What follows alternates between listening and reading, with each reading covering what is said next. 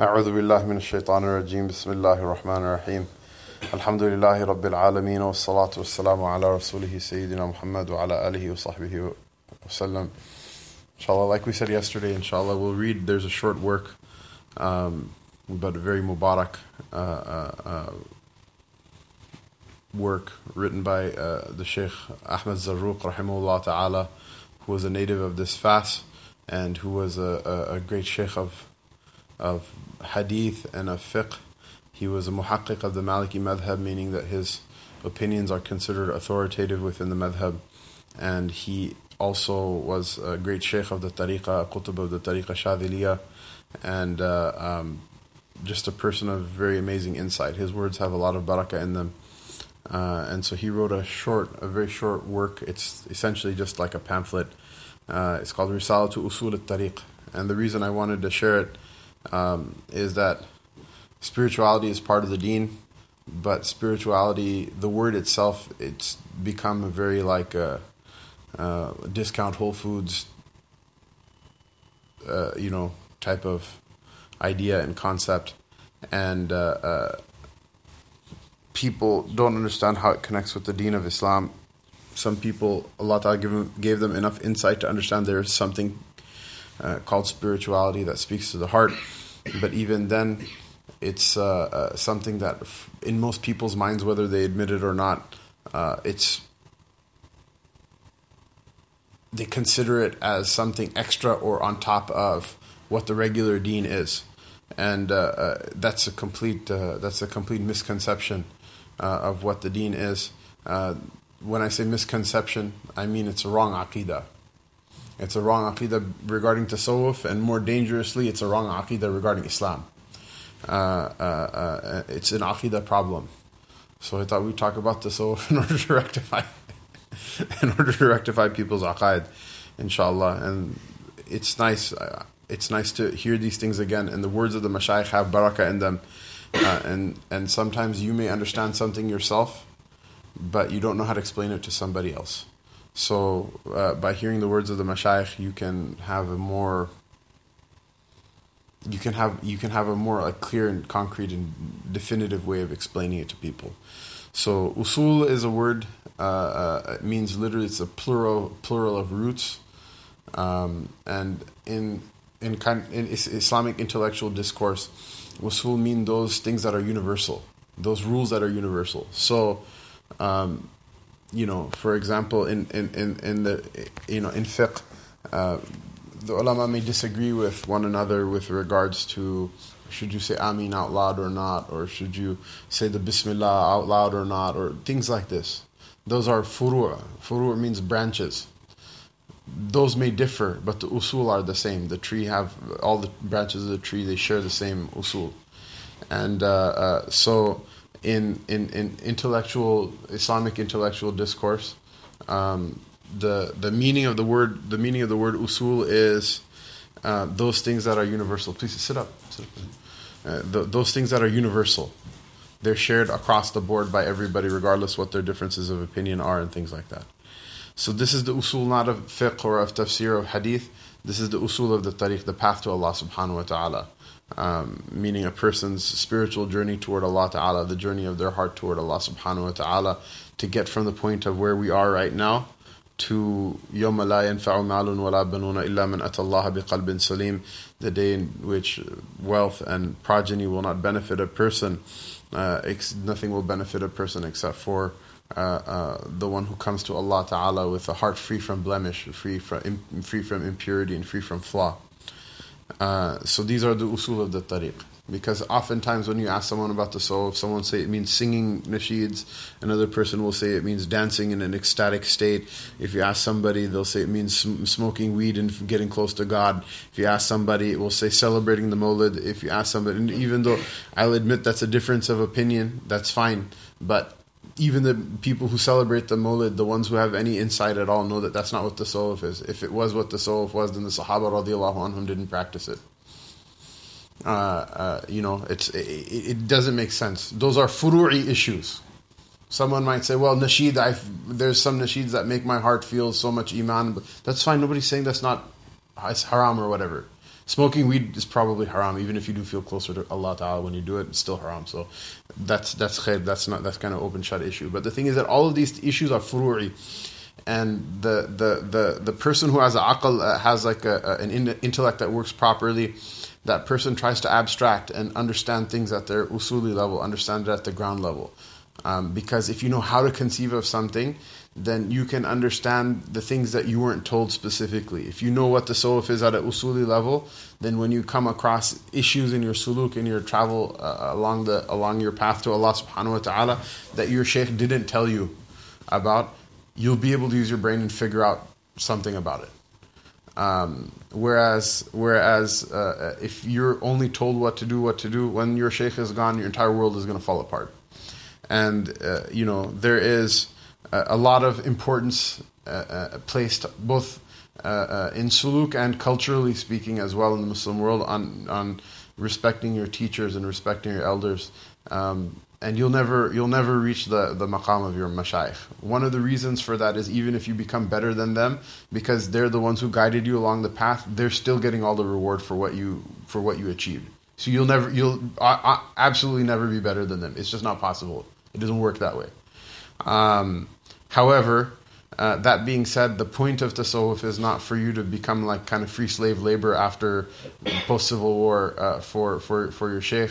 The point is that you're listening to their instructions helps you to take what they have and then be a good person and save yourself as well. And with that, the shaykh receives help by your progress. With your progress, your shaykh will receive progress as well. And I'm not just talking about your shaykh in tasawwuf. Everyone, even the person who taught you alif ba ta tha as a kid, all of them, if they're sincere and they know they know something about the deen, all of them wish for you to be successful. And so the point of teaching the usul of the tariq is what? Is that rather than being the person that when your shaykh dies you completely like implode, and some people will leave the deen, some people will stop doing what they do in terms of their dhikr and their activity and whatever. Instead of that you carry that you don't be the person that the baton is handed to you and you drop it or you sit down while the whole rest of the race passes you by, that you grab it running and you take it to the next to the next runner. And that's a concept that's not something that you have to go like to a quote unquote Sufi gathering to understand. Allah Ta'ala himself says in his book, وَمَا مُحَمَّدٌ إِلَّا رَسُولٌ قَدْ خَلَتْ مِنْ قَبْلِهِ الرُّسُلُ أَفَإِن مَّاتَ أَوْ قُتِلَ انقَلَبْتُمْ عَلَىٰ أَعْقَابِكُمْ فَمَن يَنقَلِبْ عَلَىٰ عَقِبَيْهِ فَلَن يَضُرَّ اللَّهَ شَيْئًا وَسَيَجْزِي اللَّهُ الشَّاكِرِينَ.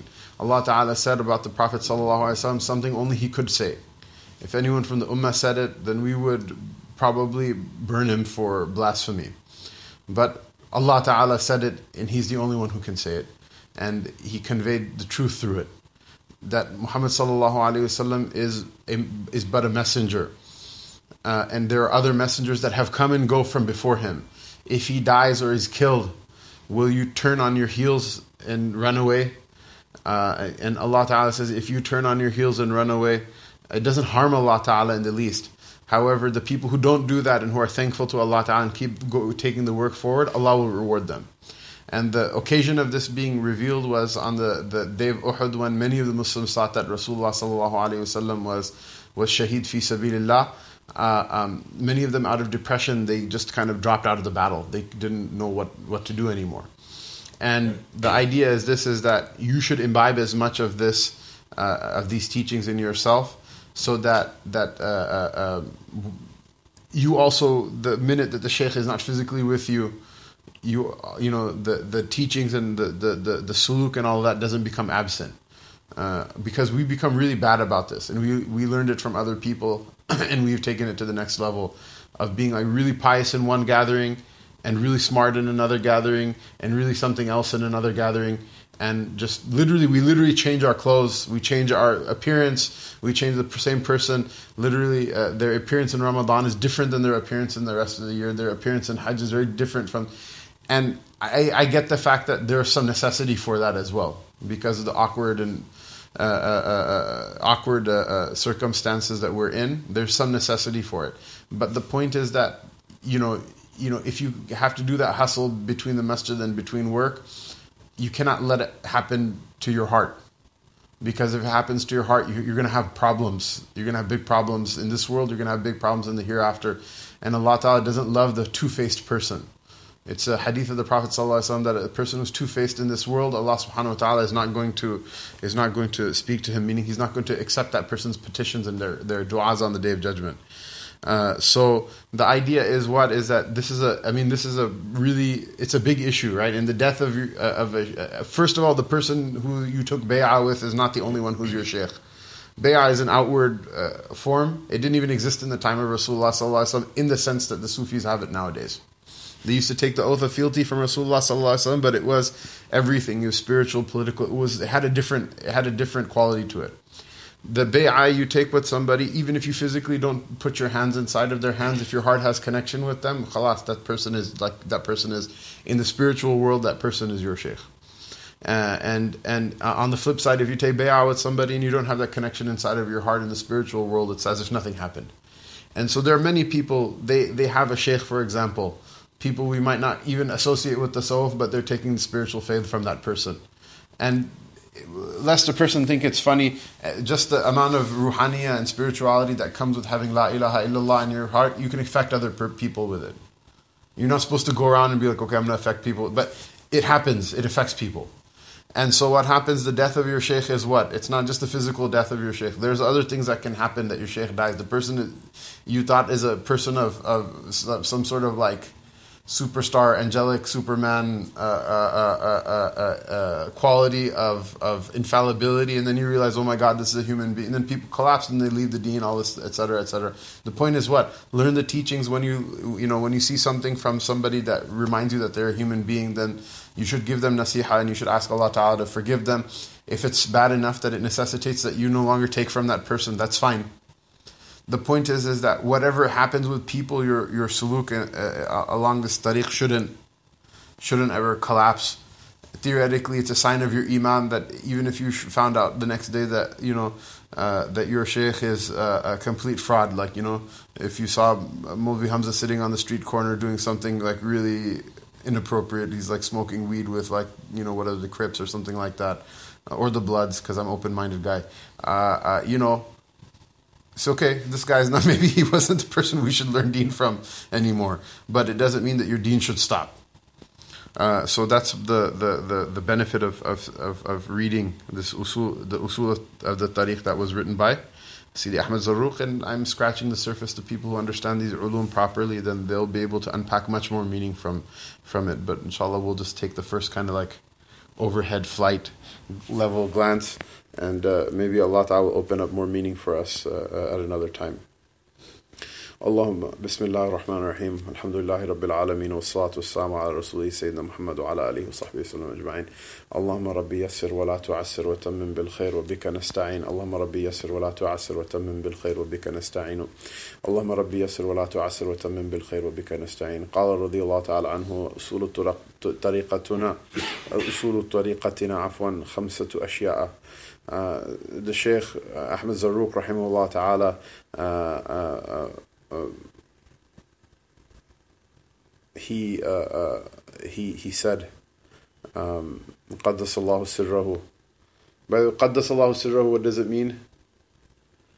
Sirr is one of the names for the heart. It literally means secret, right? Because people say, oh, may Allah Ta'ala sanctify a secret, and people think it's some sort of like weird dimension X like secret thing. It's not. I mean, it's a big dua to make, but it's not like something that has some sort of mystical meaning that you only when you get to level 27 you'll understand. Like, it's not like that. Taqdees means to exalt something above blemish, and the sirr is the heart. Meaning, if the day of judgment is yawma la yanfa'u malun wa la banuna illa man atallaha bi qalbin salim, Allah Ta'ala remove any blemish that may be in his heart, so that his heart is accepted by Allah Ta'ala. He said that the usul of our tariqah, the usul of our path to Allah Ta'ala is in 5 things. This is a very deceptively simple text, by the way. There's some point in memorizing it because it's very easy to memorize, and then pondering over the points like later on, like digesting it later while you go through life. The first one is taqwa Allahi fi sirri wal alaniya, is to fear Allah Ta'ala when alone and when in public. And when you're alone, nobody else sees you, Allah Ta'ala sees you.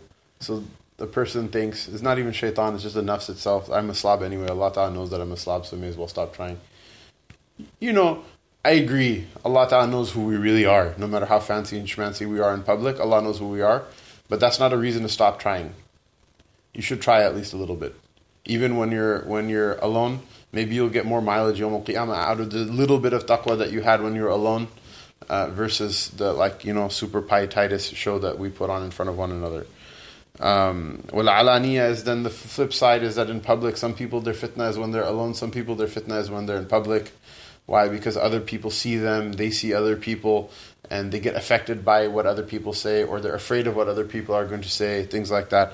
So there's kind of like, there are two sides of the same coin, that you fear Allah subhanahu wa ta'ala when you're in private and in public.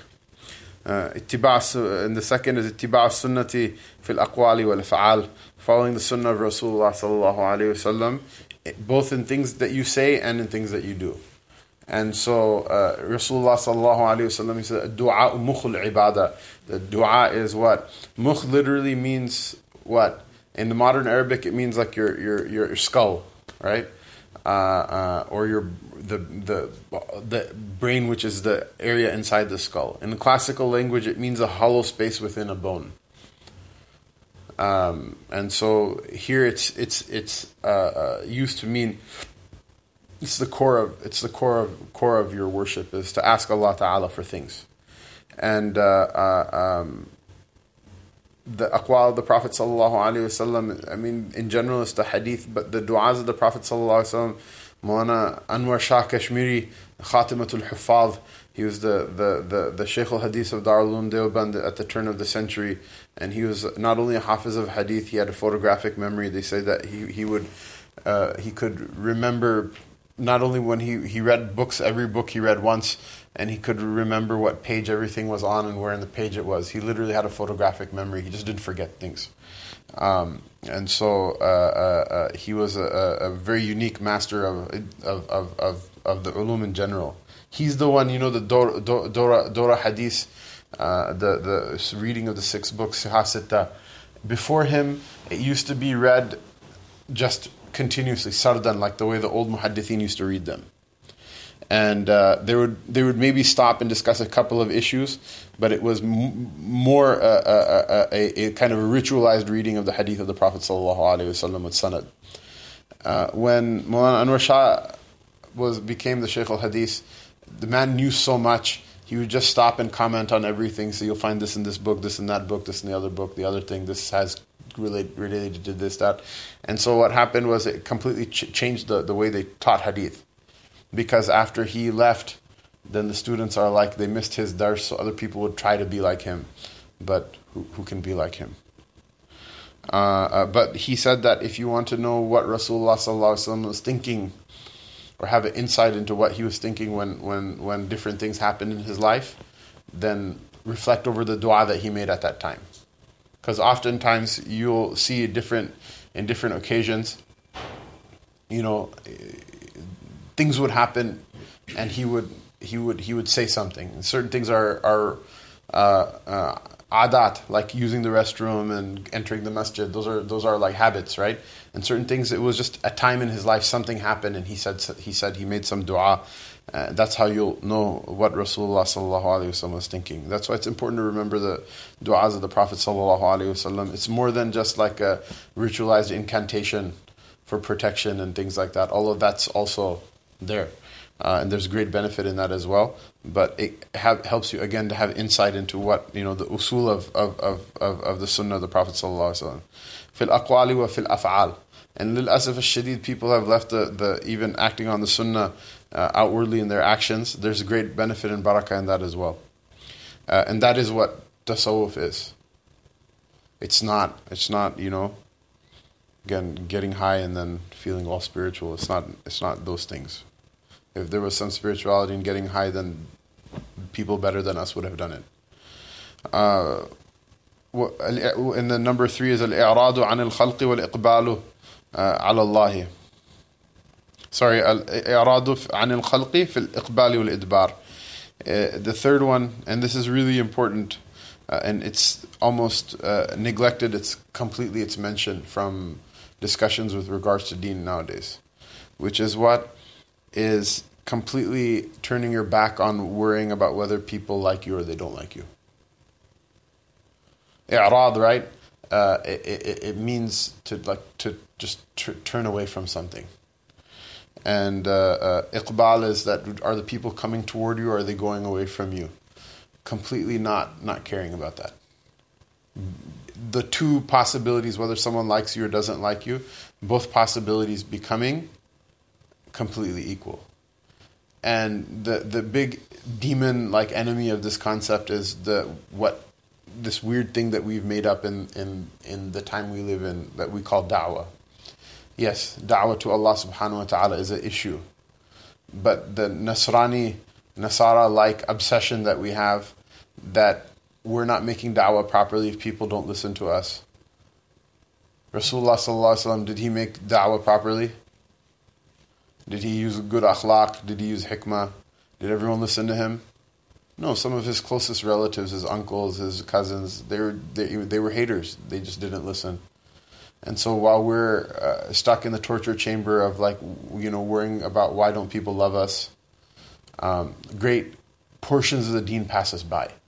And again, this doesn't mean be a jerk or whatever, because the point before was to follow the sunnah. The sunnah is to have good akhlaq, concern for people, this, that, and the other thing. But ultimately, this obsession that I used a miswak one time and that's why someone didn't become a Muslim 20 years later. Come on. You have to let it go. It's not, that's ultimately Allah Ta'ala chose the deen to be such a thing, and He chose that person to be such a person, and He decided that person is not going to accept it. That person made the choice that this is the deen of Allah Ta'ala, I'm not going to accept it. Right? So you not using a miswak, all it does is it deprives you of some piece of the sunnah. It doesn't benefit them at all, and it doesn't benefit them at all, and it harms you. It harms you. And so this is something that's it's an important part of the deen. We have to teach it to our children. There's so many weird parts of our society completely break down because of things like this. That we're just so afraid of everybody. We're just afraid of everybody, that what are they going to say? What are they going to do? What are they going to? And it's good. It's good to be concerned with people, right? So if your wife or your husband is wants to eat at Main Stop and you want to eat at Mr. Broast, then you know what? Just go to Main Stop. Make them happy, right? Why? Because it doesn't have to do anything with deen, right? Both places are Hafsa certified. Rafi inspected both of them earlier in the week. They're clear. There's no real substantive difference between them, But the issue is what? The issue is that when it comes to matters of deen, you just have to just do what you need to do. And if people don't like it or if they like it, just don't worry about it. Allah Ta'ala, and this is not oh look, Hamzah is making a cult that's going to make children fight with their parents and husbands and wife fight with each other and cause strife, sectarian strife and disorder in the masjid or in general society. Allah Ta'ala Himself says, right? He says, وَلَا تُطِعِ الْكَافِرِينَ وَالْمُنَافِقِينَ وَدَّعَ ذَاهُمْ وَتَوَكَّلْ عَلَى اللَّهِ وَكَفَى بِاللَّهِ وَكِيلًا. He says, don't follow the kuffar, the kafirin, and don't follow the munafiqeen, the hypocrites. And the things that they'll say to you that are harmful, just leave it alone. Don't even worry about it. Right? Bill O'Reilly gets up on TV and gesticulates with his big arms. Allah gave him other problems to worry about now. Right? The man who looks like he has an orange dead cat stapled to his head, with the tail whatever comb over over his bald spot. Right? Who cares what he says? All of his minions, Steve Bannon and patane kya, weird people, all of these guys. Who cares what any of them say? People lose sleep at night because of those people. They should be losing sleep at night because of Allah. Right? And then it trickles down, and the thing is, from those people, it's easy, you can pump people up in a bayan, they'll get over it a little bit, right? It hurts when it comes from your loved ones, from your family, from your relatives. Think about Rasulullah sallallahu alaihi wasallam, even his uncle Abu Talib, who, Abu Jahl, Abu Lahab, these people are like horrible people anyway, right? It hurt him even that they didn't become Muslim. What hurt him the most? Abu Talib, who's his uncle, who was like so close to him and so sweet to him, and it's part of Rasulullah sallallahu alaihi wasallam's nature to honor people and treat people good anyway. Then what do you think about the one who is such a close relative and did so much for him that he has a debt of gratitude that he wishes to repay him? It hurt him, sallallahu alaihi wasallam. But what does it mean? Does it mean that he compromised in his deen? He asked for compromise in the deen.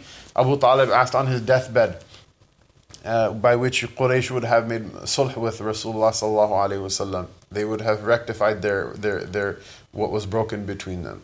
And Rasulullah sallallahu alaihi wasallam said to the same Abu Talib in his deathbed, he said, if they put the sun in my right hand and they put the moon in my left hand, I wouldn't change a thing. Tell me, what is this like? How does it fit into the modern concept of da'wah, where people, shave your beard and wear a suit so that people will love you, Okay, you can wear a suit if you want. That's not like a shari'i issue, but whatever. Take your hijab off because people are scared of Muslims or whatever. Come on, leave it alone. It's not the path of Rasulullah sallallahu alaihi wasallam, and it's not the path that's chalked out in the book of Allah Ta'ala. And the fifth one, الرجوع إلى الله. Fourth one is الرضا عن الله تعالى في القليل والكثير, being equally happy with Allah subhanahu wa ta'ala when you have little and when you have plenty. And the first hard lesson for most normal human beings is to be happy when they have a little bit. And then some people become so habituated to that, when they have, Allah Ta'ala starts giving them ni'mah, they freak out. So the second lesson is even harder to learn, is that, it's okay even if Allah gave you a lot. There's an adab and a hay'a a person has to have with that as well. And so you see in the Sahaba radiallahu anhum, there are different people who have different, they have a different example in them for how your life is. There are amongst them the people who are wealthy in Jahiliyyah and they become destitute in Islam. There are amongst them those who were wealthy in Jahiliyyah and wealthy in Islam. There are amongst them the ones who were destitute in Jahiliyyah and they became wealthy in Islam. And there are from amongst them those who were destitute in Jahiliyyah and they're destitute in Islam as well. And so all of them learn how to navigate this, that whatever Allah Ta'ala chose for us, and we should say these things. It's not, sometimes some of these things we don't say them because you don't want to look like, pious or show-offy or whatever in front of people. We should repeat these things with one another so that maybe the reality comes into the heart one day. That when something happens, whatever it is, you say that the choice Allah made for me is better than the choice I make for myself. The choice Allah Ta'ala made for my loved ones better than the choice that they made for themselves. This is always the case, absolutely, from the universal perspective. From our own perspective, it's always the case as long as we have iman. Whoever believes in Allah subhanahu wa ta'ala, the choice He makes for us is better than what we could have made for ourselves. And in an absolute sense, not even just like, okay, it's somehow true or whatever. Someone might say, well, how come I didn't, get $1 billion and I could still die on iman? No, this is better. Yawm al-Qiyamah, you'll understand why there's no other way it would have been as good as it is this way. So a person should be pleased with Allah Ta'ala, Allah Most High, in having little and in having plenty. And then the fifth point is الرجوع إلى الله تعالى في السراء والضراء. Always returning everything to Allah Ta'ala when you're happy or when you're in affliction. Everything remembering Allah Subhanahu wa Ta'ala. When you're in a good state, when you're in a bad state. Everything returning to Allah Ta'ala when you do a good deed and when you commit a sin. There's no description of the believer in any of the nusus that say that the believer is the one who doesn't commit sin or doesn't make a mistake or doesn't have a bad day or doesn't have an off day or whatever. But in everything, you return to Allah subhanahu wa ta'ala in everything. You return to His remembrance, you return to His deen, you return to thinking about Him in every single thing that you do. So the Shaykh continues, فَتَحْقِيقُ التَّقْوَى. So he explains these things in a little bit of detail. He says, فَتَحْقِيقُ التَّقْوَى بِالْوَرْعِ وَالْإِسْتِقَامَةِ. He says that the way you can know that your taqwa is going somewhere. Not that you're like, oh, okay, I fear Allah Ta'ala as much as I can, and just go on with your day and nothing changes, right? The way you know that your taqwa is going somewhere is in two things. One is cautiousness, that the things that you used to do yesterday, you scrutinize them, and they don't seem like they're good enough anymore.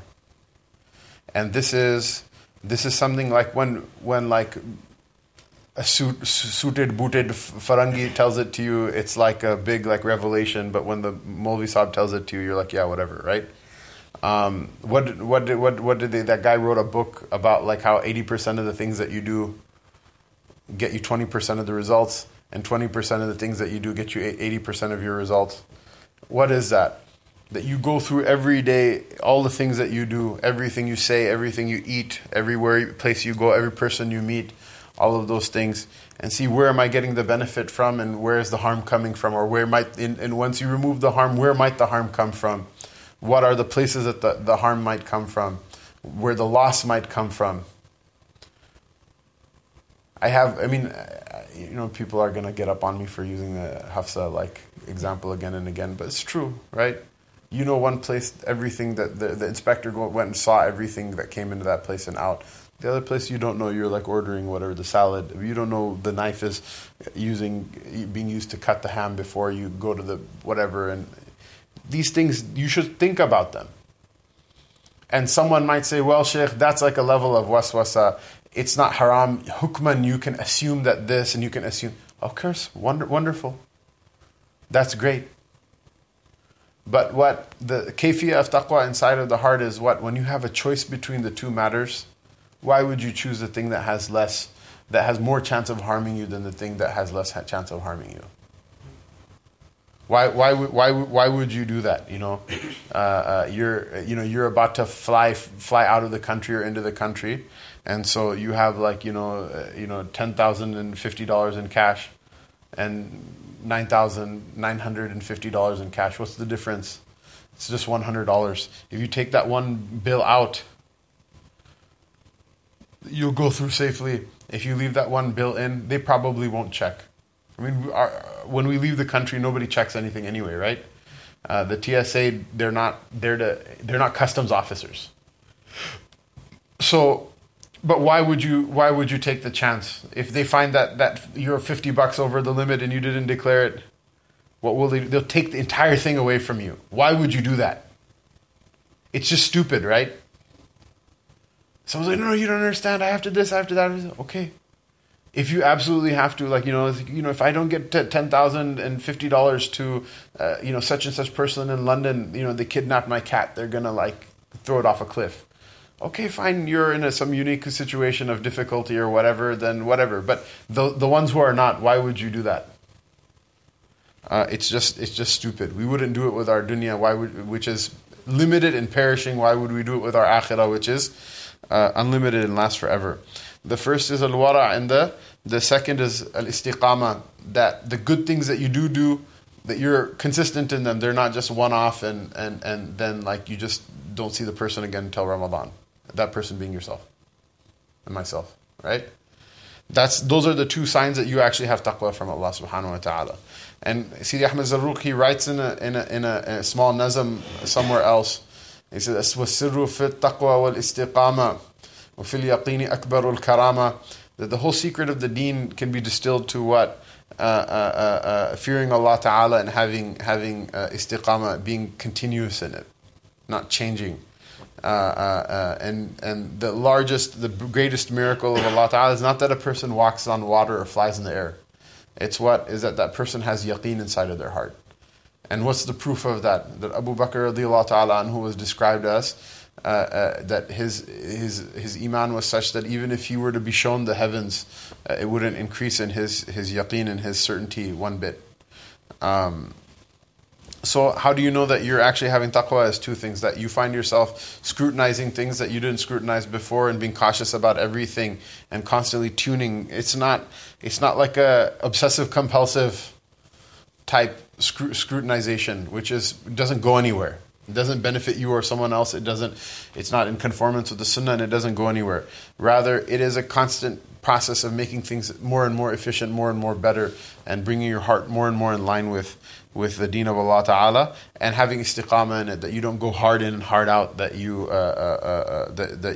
become like super like pietitis for 40 days, and then afterwards someone sees you clean shaven having a beer on the street corner. I wish I was making stuff like that up. Those things happen. So those are the two signs.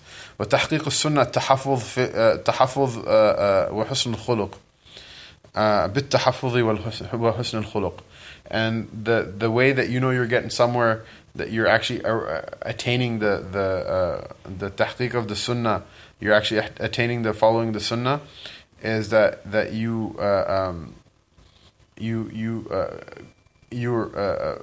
guard your deen, and your deen is protected, and you have good character, that you find yourself forgiving people that really have no business being forgiven, and you find yourself being silent even though you want to say something, and you find yourself preferring other people over yourself, and you find yourself doing all of those things, sacrificing from what you have for other people, all of those good akhlaq of the Rasul sallallahu alaihi wasallam.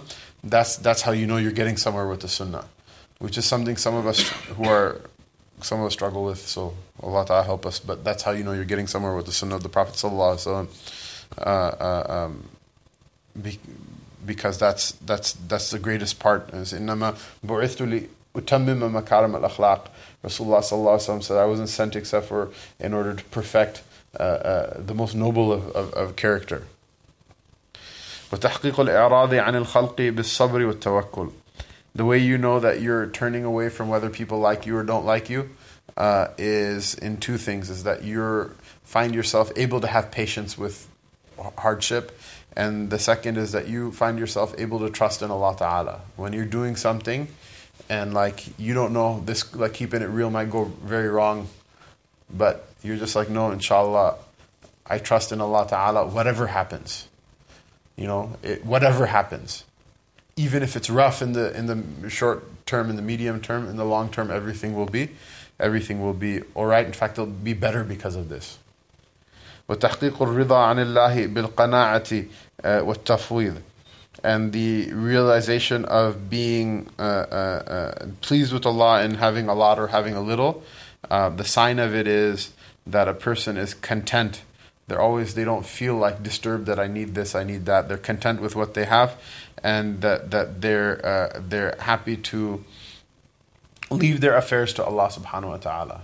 Why? Because the person says, well, if I had just this much money, then I could buy a house. And then they get the mortgage. If I had this much money, I could pay it off. And then they pay it off. Then I need this much money so that I can pay the taxes. And then, okay, you get that money. I need this much money because when I become old and I can't work, maybe my children won't support me, which is fine. There's a lot of those things, there's some reasonableness in them.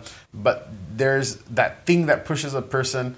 If you don't put it in check, it will go all the way to the point where people will start killing one another for like having $17 billion instead of $16 billion, which are amounts of money you can't even spend in your life, even if you tried. It just becomes ridiculous at some point. So just being able to be like, whatever is happening right now or not, I'll do whatever is reasonable. But like, inshallah, Allah Ta'ala, I trust my affairs with Him, rather than needing to like rectify the whole world on my own, because you can't do it. You just can't. It's a big world. You're a small person. I'm a small person. Even if I'm a big person, I'm still a small person. And you just can't do all of that. And if you spend your whole life doing those things, then who's going to rectify their heart and be prepared for entering Jannah? It's like a person who goes to an airport and he sees that the airport is like messy, which is a lot of airports around here. So they start sweeping the floor and cleaning up and picking up the garbage, and they get so into it they miss their onward flight. What's the point? It's fine. It's good to pick up the garbage from here and there. That's nice, but it's not where you're supposed to be. You're just there for transit. You're just there to change flights. That's what we're here for. Make it as nice as you can for the like whatever 7-hour layover you have, and then afterward we're leaving. It's really that simple. وتحقيق الرجوع إلى الله بالحمد والشكر في السراء واللجئ إليه في الضراء. And the realization of returning to Allah Ta'ala in all matters is in praising Allah Ta'ala and showing thanks to Allah Ta'ala when you're happy. Praising Allah Ta'ala and showing thanks. Praising is that a person should magnify the greatness of Allah Ta'ala on their tongue and in their heart. And shukr is what? You should give a little bit back. That you do something, either in your actions or in what you give in terms of your money or in something or another to give a little bit back. It doesn't mean that you're paying Allah Ta'ala back for anything. There's nothing you can do. Even the fact that if a person, their entire, everything they had and their entire every day of their life, every moment of their life was spent in Allah's ibadah, in order to pay Him back for whatever gifts He gave, that in of itself, who's going to give the shukr for even being able to do that? The shukr for that is even greater than the ni'mah itself. So you're just never going to get there, but it doesn't mean that you're allowed to give it up. This is a spiritual sickness. Allah is Ghafur Rahim, so you just stop asking. Allah Ta'ala gives, so you just stop trying. You don't do that. It doesn't mean that your seeking forgiveness is generating His forgiveness. It doesn't mean that your attempt and your effort is generating the results. But you don't give up those things either. That's what the slavehood is. That's what Allah wants you to do. He gives you all these other things. All He wants from you is that you just try, that you just ask, that you just you try your best. So as the hamd is in the tongue and in the heart, and the shukr is in the body and in the wealth. Yujahiduna bi amwalihim, it's in the mal and in the nafs. وَاللَّجْءُ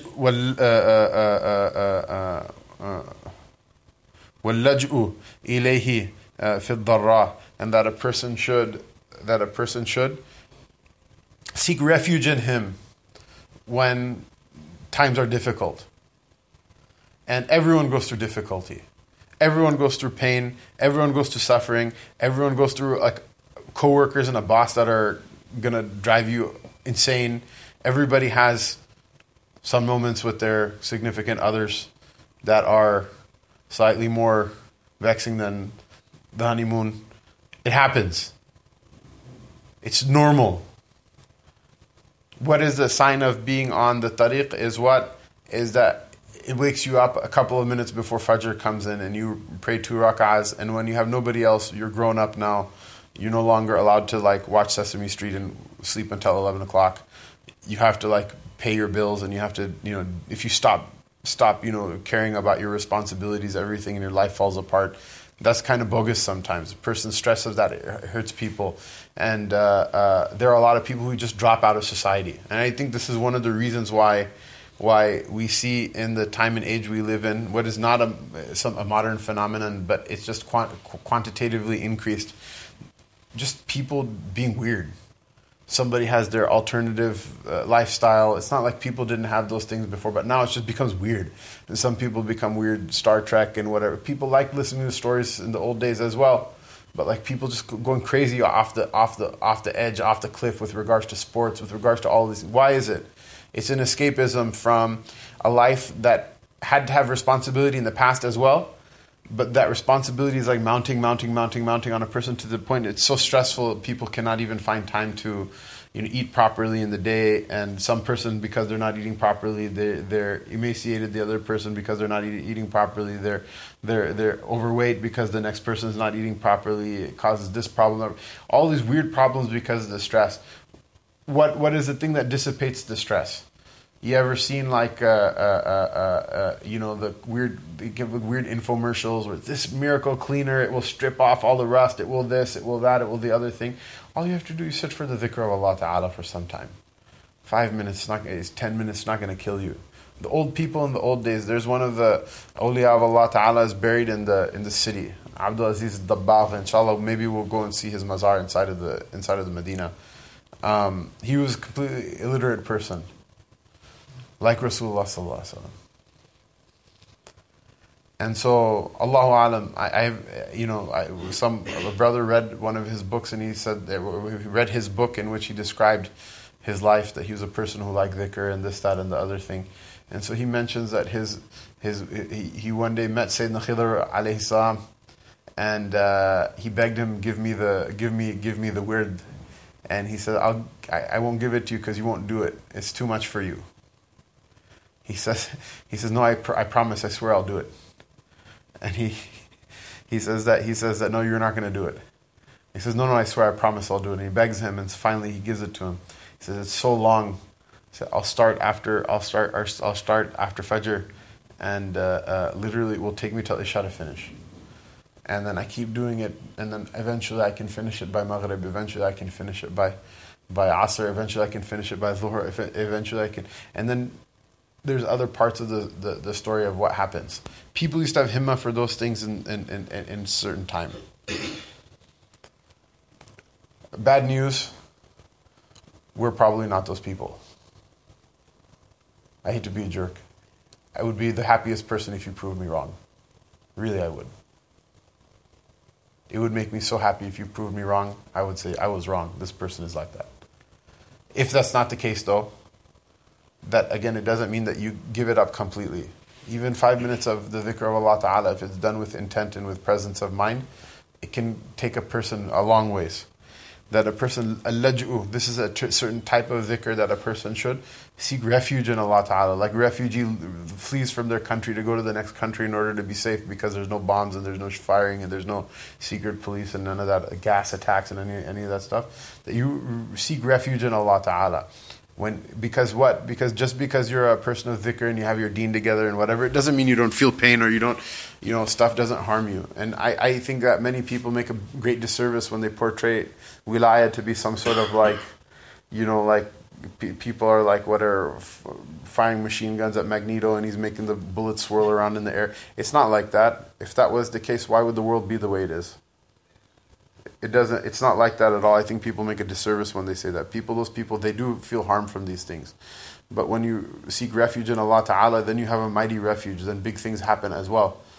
And that's something that we should not only not feel ashamed of doing, we should practice doing more often. That's the Khatm Khajgan that we read in the Ribat after Riyadh al-Salihin. Al-Laj'u means what? It means refuge. La malja'a wa la manja min Allahi illa ilayhi means what? That there's no refuge and there's no salvation or being saved from Allah Ta'ala except for with Allah Ta'ala. And so the tahqiq of returning to Allah in happiness and in affliction is in happiness that you praise Him and you show shukr to Him, and in affliction you seek refuge in Him first before resorting to any other means and resorting to your own intelligence and your own money and your own wits and your own all of these other things. Before any of those things, that you return to Him and then you see the help that He gives you in solving those things that seem unsolvable. Allah subhanahu wa ta'ala give us so much tawfiq. Inshallah, we'll continue with the book tomorrow, and inshallah hopefully we'll finish it before the end of the trip. وصلى الله تعالى على رسوله سيدنا محمد وعلى آله وصحبه أجمعين.